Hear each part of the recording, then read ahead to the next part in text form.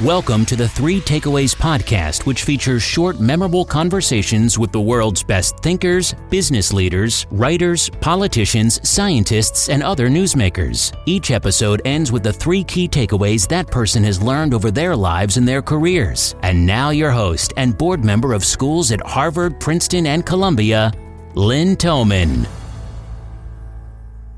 Hi everyone, it's Lynn Thoman. Welcome to another episode.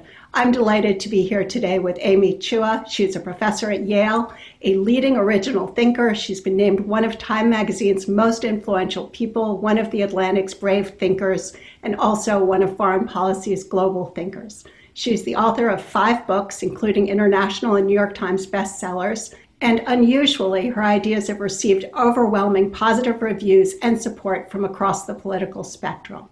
She will talk about how group identity and a failure to realize its importance has played a role in both the failure of U.S. foreign policy and in the rise of Donald Trump.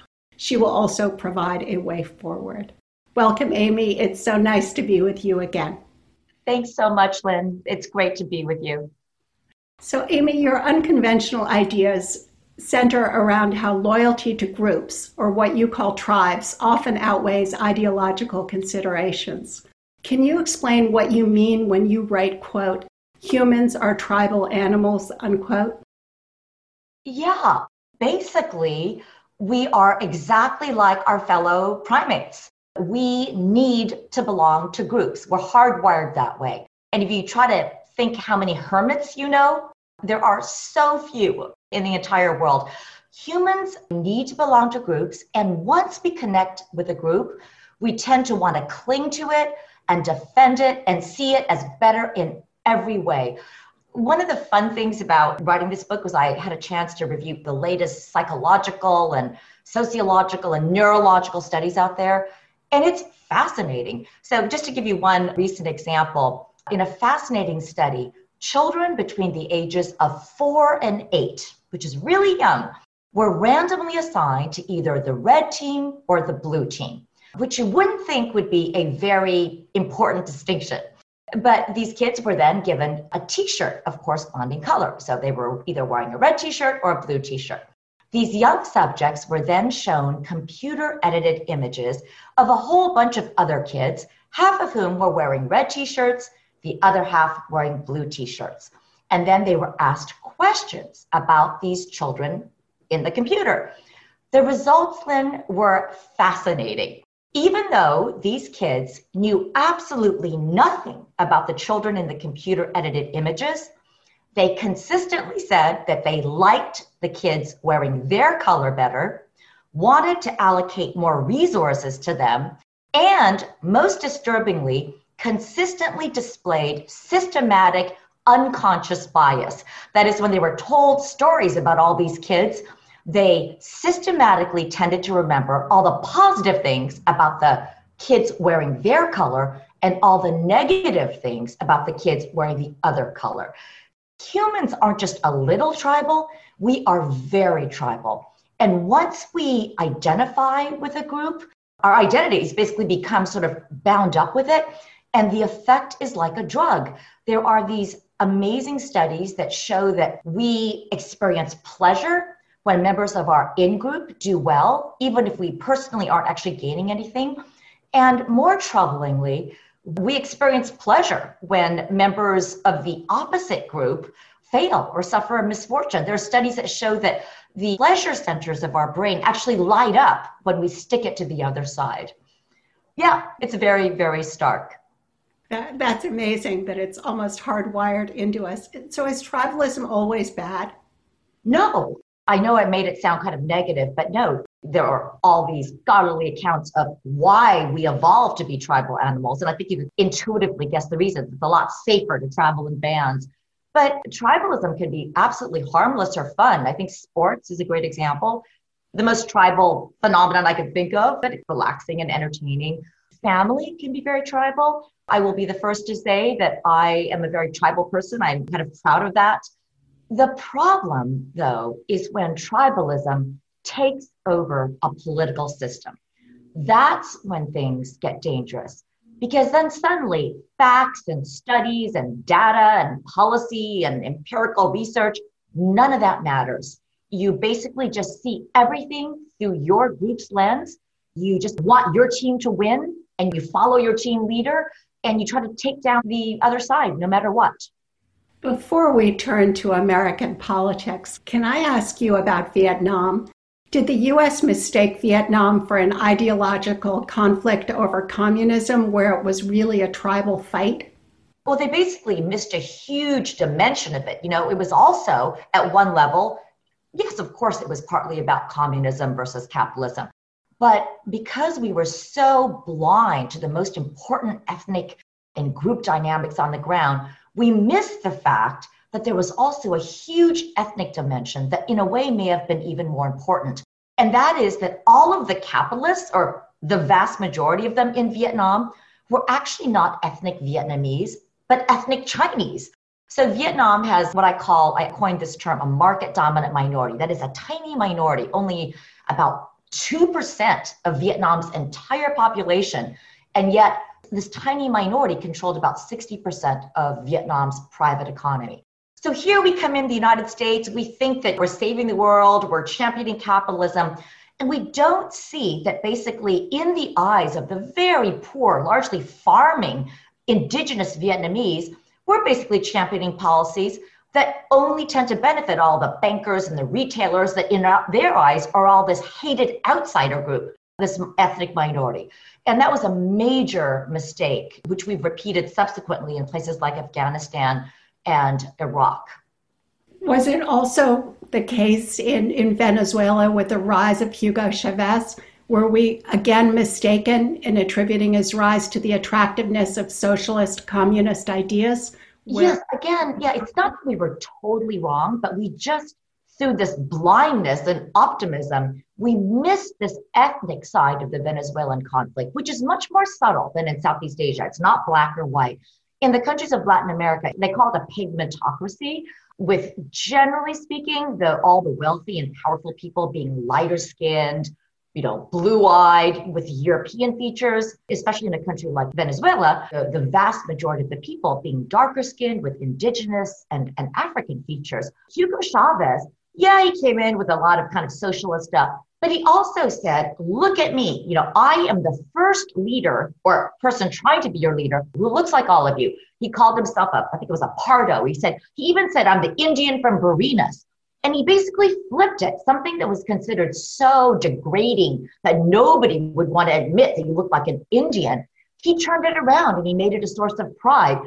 So many Americans are like, how can people possibly support him? Look what he's done. And they're absolutely right. He ran that country into the ground. The policies didn't work. But what they missed was people identified with him. They said, you know what? He's elevating us. He's giving us a voice. And also, he's finally sticking it to all these white oligarchs out there. And that feeling of group identification, finally, it's our turn for revenge, is very powerful. And how, again, did the U.S. misread the situation in Afghanistan and Iraq? Again, very different dynamic, because there it's not just one religion or not a pigmentocracy, but they had incredibly entrenched and important tribal structures. The most complicated in the world, actually. We just kind of said, you know what? It's fundamentalist Islam versus the good guys. And we missed that the way we developed our policies looked like sort of the largest and most powerful ethnic group there are the Pashtuns. And the way we devised our policies, a lot of the Pashtuns there thought that we were kind of helping other groups like the Tajiks and the Uzbeks. A lot of people don't even know this, but the Taliban is a largely Pashtun organization. So there's an ethnic dimension to the Taliban that we just kind of missed. And because we missed it, we kept doing things that, like in Vietnam, we're basically shooting ourselves in the foot.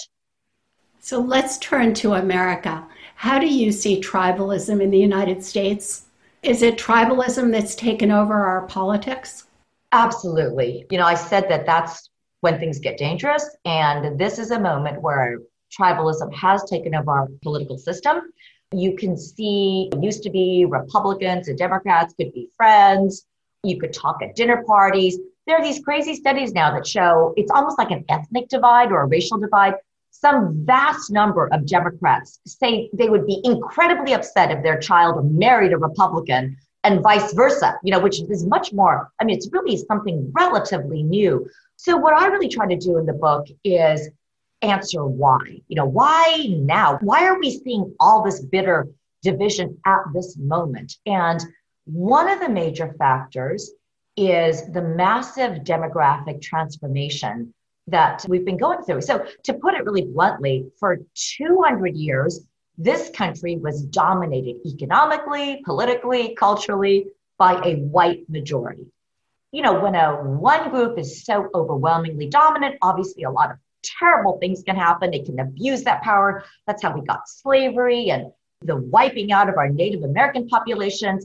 But when a group is so dominant, it can also afford to be more generous, which is exactly what the white Protestants did in the 60s and 70s, when basically they kind of voluntarily opened up the Ivy League to African Americans, Jews, Asian Americans, kind of because they just thought it would be a right thing to do. Today, that is absolutely not the case. And that is because for the first time in US history, whites are about to lose their majority status at the national level. The Pew Foundation says it will happen around 2044. I think the US Census says 2050, but it's going to happen. We don't know exactly what it will look like. And it's already started to happen in many major states, Texas, California, DC.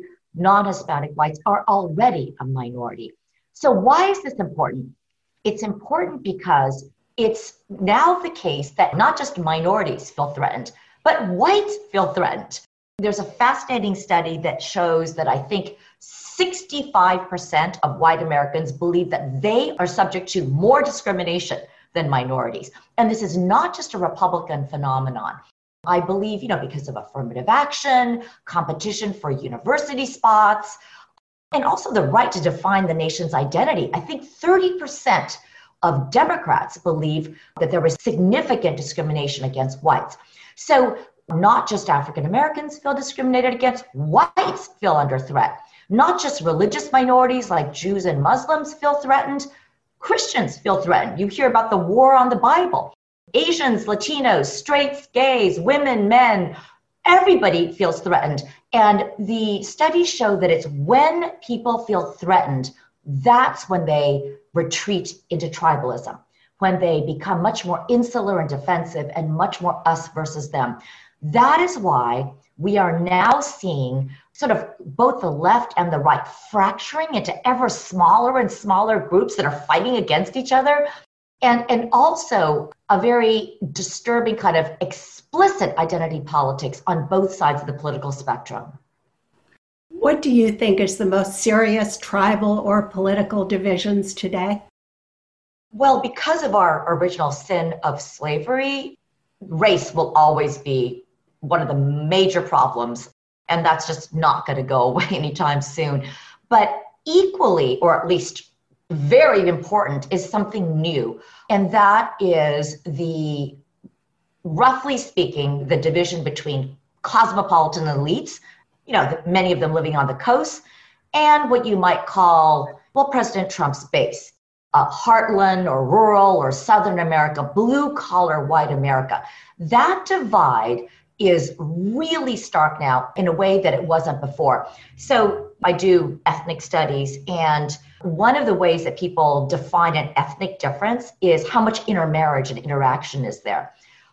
The difference between coastal or cosmopolitan whites, probably the viewers of this podcast, it's certainly the people I teach, the difference between those whites and whites in Appalachia or, again, in President Trump's space is so bitter now that there is almost no intermarriage or no interaction between those two groups.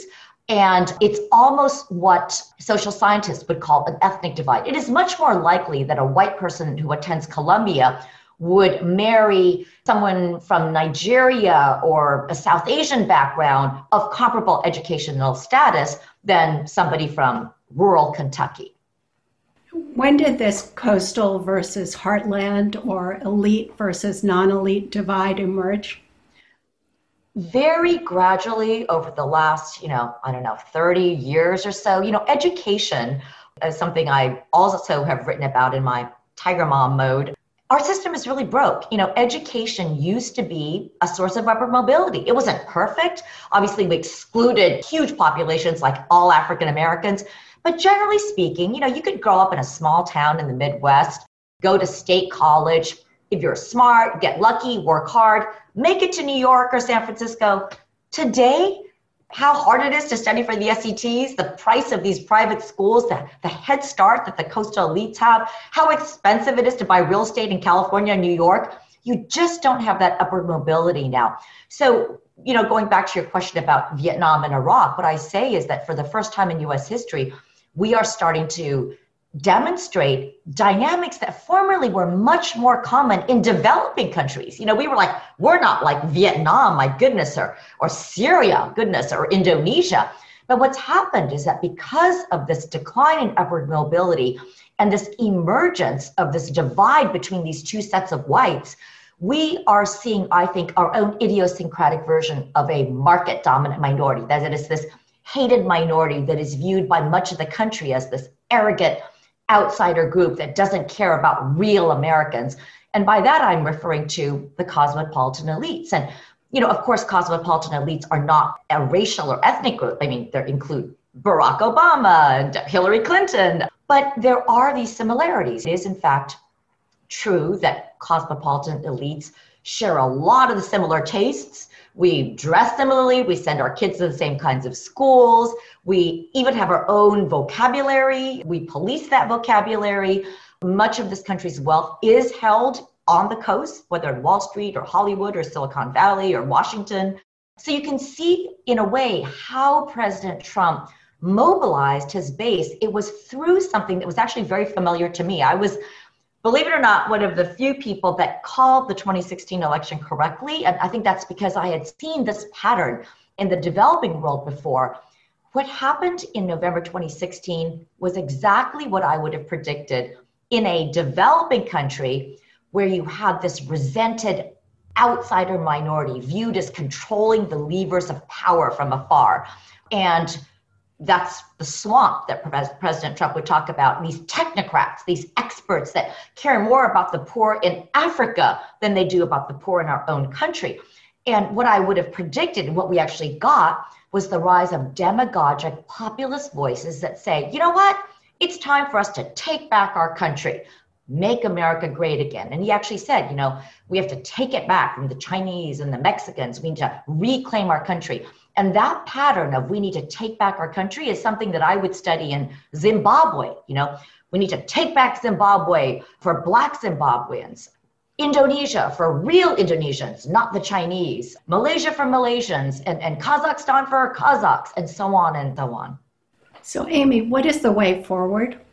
Believe it or not, I'm an optimist, and I think the way forward lies in remembering what makes America special.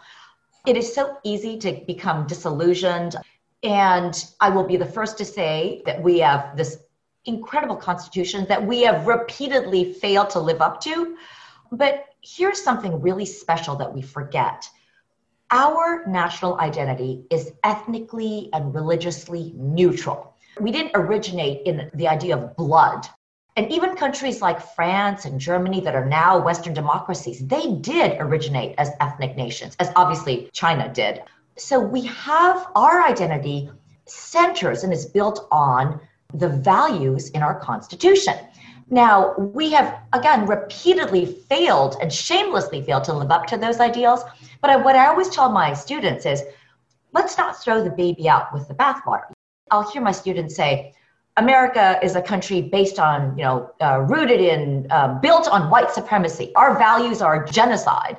And I will say, be careful. Let's not forget what makes this country special. There's a huge difference between saying we have this very, very valuable Constitution with important ideals that we cherish, which we have shamefully failed to live up to. There's a huge difference between that and saying, you know what? All of the ideals that are in our Constitution, they're just all lies and fraud, just an excuse for white supremacy. Because if this country really is built on nothing more than white supremacy, then it's hard to know why it's worth fighting for. I think that the first thing to realize is that we have a lot of work to be done, because in order for the constitutional values to resonate for everybody, including the descendants of slaves as well as the descendants of slave owners, old and young, rural and urban, we have to work to make those values a reality. I mean, we can't keep saying we have these great principles if people are like, they don't even apply to the people I know. To my neighborhood, absolutely not. So there's a lot of work to be done. And I think that the right needs to see that patriotism isn't just waving a flag. But on the left, I think progressives also need to say, I favor the fact that we are now teaching our children a non-whitewashed version of our history. It's good that they realize that our founders were flawed, that we did terrible things. But I worry that we are overcorrecting. I think we have to find a way to teach our children about America's history in an honest, painful way, while also preserving in them the idea of America as a special nation. And do you have practical suggestions on how to do that? I have one that I love, and I think this is a policy proposal whose time actually might have come, because everywhere I go, people seem to be talking about it. And that is the idea of a national service program. So hear me out. The idea is, I don't think it'd be that different, because if you have children, after high school, a lot of our young people on the coast take a gap year anyway. And often they go to Europe or Australia or Guatemala, and they do wonderful things, Lynn, but often they're still in that same bubble. They're kind of with other friends from the coast. So what if after high school, young Americans from New York or California or Chicago were either required or incentivized to go to another part of the country that they would ordinarily never go to, Ohio or rural South, and work side by side on some project with young Americans from a totally different socioeconomic background. I think that would be a phenomenal way to begin to bridge the gap between the cosmopolitan elites and the rest of the country, and to kind of start to alleviate this deep mutual suspicion and disdain between, again, the coasts and President Trump's base. Really interesting idea, Amy. What are the 3 key takeaways or insights that you'd like to leave the audience with today? Okay, I'll try to be pithy. Takeaway 1, tribalism has taken over America's political system. Takeaway 2, as much as we don't like to admit it, cosmopolitan elites are part of the problem. Finally, and more optimistically, takeaway number 3, America is unique. We are a special nation, but we've forgotten why, and we need to remember. Amy, thank you for a really interesting discussion today. This has been terrific. Thank you so much, Lynn, for having me. You're a terrific interviewer. If you enjoyed today's episode, you can listen or subscribe for free on Apple Podcasts or wherever you listen. If you would like to receive information on upcoming episodes, be sure to sign up for our newsletter at 3takeaways.com or follow us on Twitter, Instagram, Facebook, and LinkedIn. Note that 3takeaways.com is with the number 3. 3 is not spelled out. For all social media and podcast links, go to 3takeaways.com.